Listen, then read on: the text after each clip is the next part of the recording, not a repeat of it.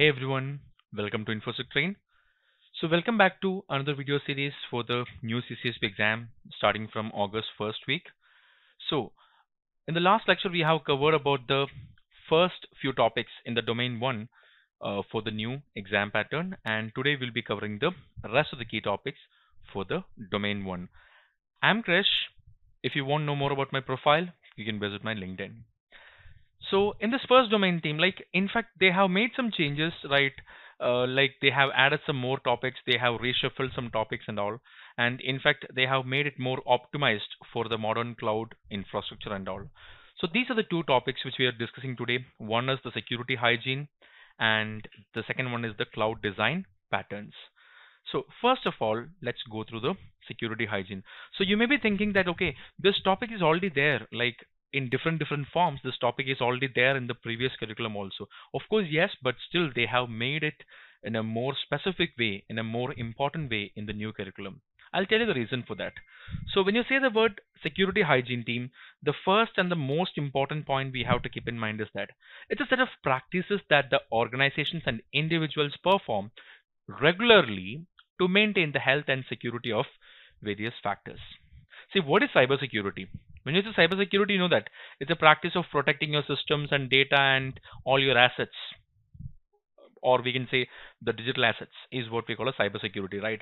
But at the same time, the security hygiene is a practice we follow, a preventive practice we can say we follow in a day-to-day basis to ensure that we have a lower level of risk, or we basically optimize the security hygiene, and to make sure we minimize the risk of various security challenges is actually what we call as a security hygiene. See, the first point is that there are a lot of gaps we have when talking about security. Like for example, let's say there is a lot of old software versions we use. Like for example, if there are some people in our company, or maybe a part of our company, who use old software versions, which is basically vulnerable for various kind of challenges, then what if we don't have a proper password policy, and basically people go for weak passwords or maybe weak authentication methods? What if we don't protect our data properly? Like I can give an example. Now we have a data. So how do you protect your data? So you to protect your data based on various factors, like you protect it based on the sensitivity of data, right? You have a sensitivity and value for your business, and based on that you protect your data. So what if we don't properly classify, or what if we don't protect our data?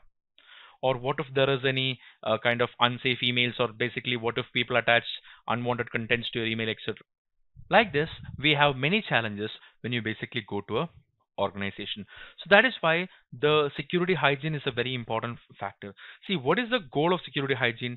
See, it's basically more of a preventive approach. Like for example, we make password policies, we make proper asset inventories, we use proper encryption mechanisms, we create a proper baseline for all these things. What is the goal of all these things?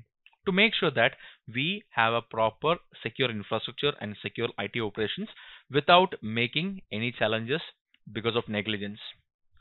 So one more thing I want to tell you is that we have a word called as policies, right? When you talk about security, or when you talk about the governance, we always have a word called as policies. So why do you create a policy? So governance is a mandate process for our organization, right? So how do you to implement governance? If you want to implement governance, the key to have a proper governance to design proper policies, right?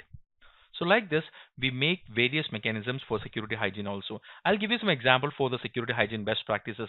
Like one of the key factors, we have a password hygiene. So basically we create a password policy there to make sure that the passwords are properly changed, and we use a strong passwords, we use a multi-factor authentication. Like this, a lot of things are basically involved as a part of the password hygiene. Like this, we have something called as a patching. See, patching is a most important factor either in the on-premises or cloud also. I'll give an example. Now let's assume that we know that there is an application we are using, and for that particular application we are using, there is a new patch released which is addressing a particular kind of vulnerability. So if you know that there is a new patch released, and basically if you don't do that patching in your company, that means you're accepting the risk which that particular patch is addressing, right?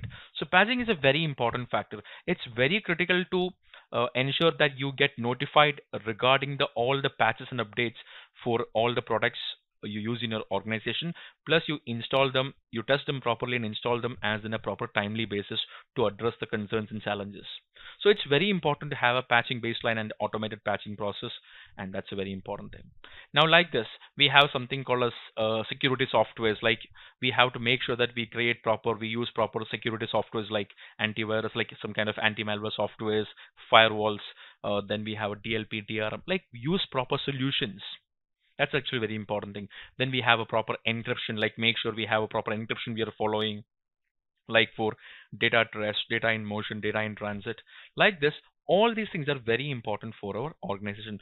So all the best practices which we follow for our security, it can be anything like for encryption, for data security, for patch management, for password, or maybe for creating a baseline. For all these things, it's actually that's what we call as a security hygiene. And in fact, there is one more word I want to stress. There is a word called as a baseline. As a part of security hygiene, we have a word called as a baseline. So what is a baseline? So we create a proper benchmarks, or we create proper checklist, or we define the proper objectives to make sure that we are following the proper best practices, or we are following the proper systematic way of approaching things. That's what we call as a baselining. So basically all these things come under the practice of this security hygiene. In fact, it's basically important on premises as well as cloud also. Like I cannot say that okay, in cloud we have some much more specification, or on premises we have much more specification. Even if we have some small difference in the way we do things, but end of the day, it's very important to maintain the proper security hygiene. And the most important thing in the cloud platform is that if you go to a cloud platform, definitely the same concerns apply in the cloud as well. But the only advantage is that certain factors we are moving to the cloud service provider. Like for example, the security of the physical security of the infrastructure and those kind of things. But still, the data security and compliance, the liability of data security and all these things will come to you only, right? So security hygiene is a very important factor which we have to understand. That is why in fact they have made this topic a key in the new exam pattern. The next key topic which I have seen for the CCSP examination is the team. They have talked about various cloud frameworks and all. They wanted to talk about various kind of cloud frameworks, or in fact they want to talk about various cloud design patterns like the SAN security principles, the CSA enterprise architecture, the well architected framework, etc. So I want to give you a key idea on what is a well architected framework. So to ensure that you are able to work effectively in the cloud platform, to ensure that we basically make a cloud friendly nature for all our factors, there is a well architected framework for the cloud platform, and it's customized by different vendors like AWS, Azure, etc. This is generic way I'm telling you. So the well architected framework is basically divided into 6 areas. One is operational excellence, then we have a security, then we have a reliability, then we have a performance efficiency, then we have a cost optimization, and we have a sustainability. So when you say the word operational excellence, what do you mean by that? See, it's focused on running and monitoring your systems. And what do you mean by security? Security is basically focused on protecting your information, assets, and systems. And what is reliability? You focus on ensuring your workloads are performing as expected. And what is a performance efficiency? It's basically focused on efficient use of your IT resources, like ensure we are able to do it or utilize it much more effectively. Then we have a cost optimization. See, when moving to the cloud platform, the biggest factor that I have seen people always say is that cloud can bring us cost benefit. But trust me team, if you don't know the proper governance or proper management of cloud platform, or how do I choose proper service and all, definitely it's a very important challenge for us to basically have a proper cost effectiveness. And finally, we have something called as a sustainability. So what is sustainability team?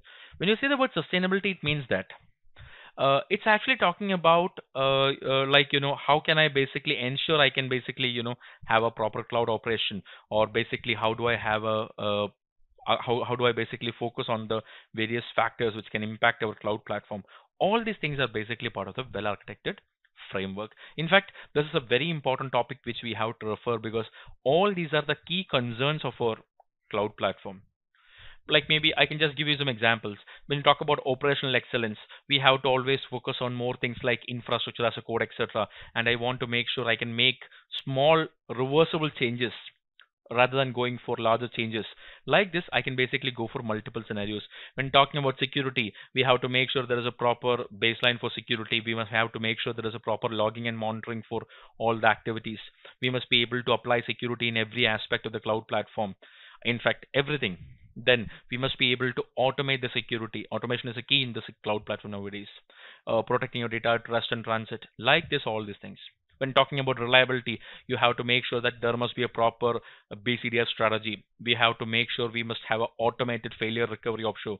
Like we must be able to make sure we can test our recovery mechanisms like this. Like this, we have different mechanisms for securing or ensuring the integrity, security, and various factors of the cloud platform. That's what we call as a well-architected framework. And finally, we have something called as a CSA enterprise architecture.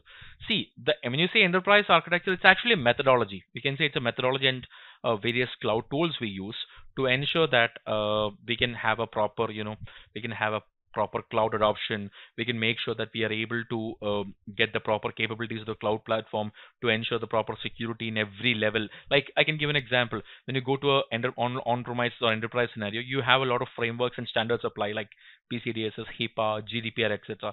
So how do I basically implement this in the cloud platform? How can I basically map this to the cloud principles or cloud strategy? So all these things are basically a very important factor when talking about the cloud platform. So these are the few topics which I felt they have added specifically new in the new curriculum for CCSP in domain 1. So if you have some doubts or queries, team, you can drop in the comment box below. Thank you so much. This is Krish. Bye. Thank you.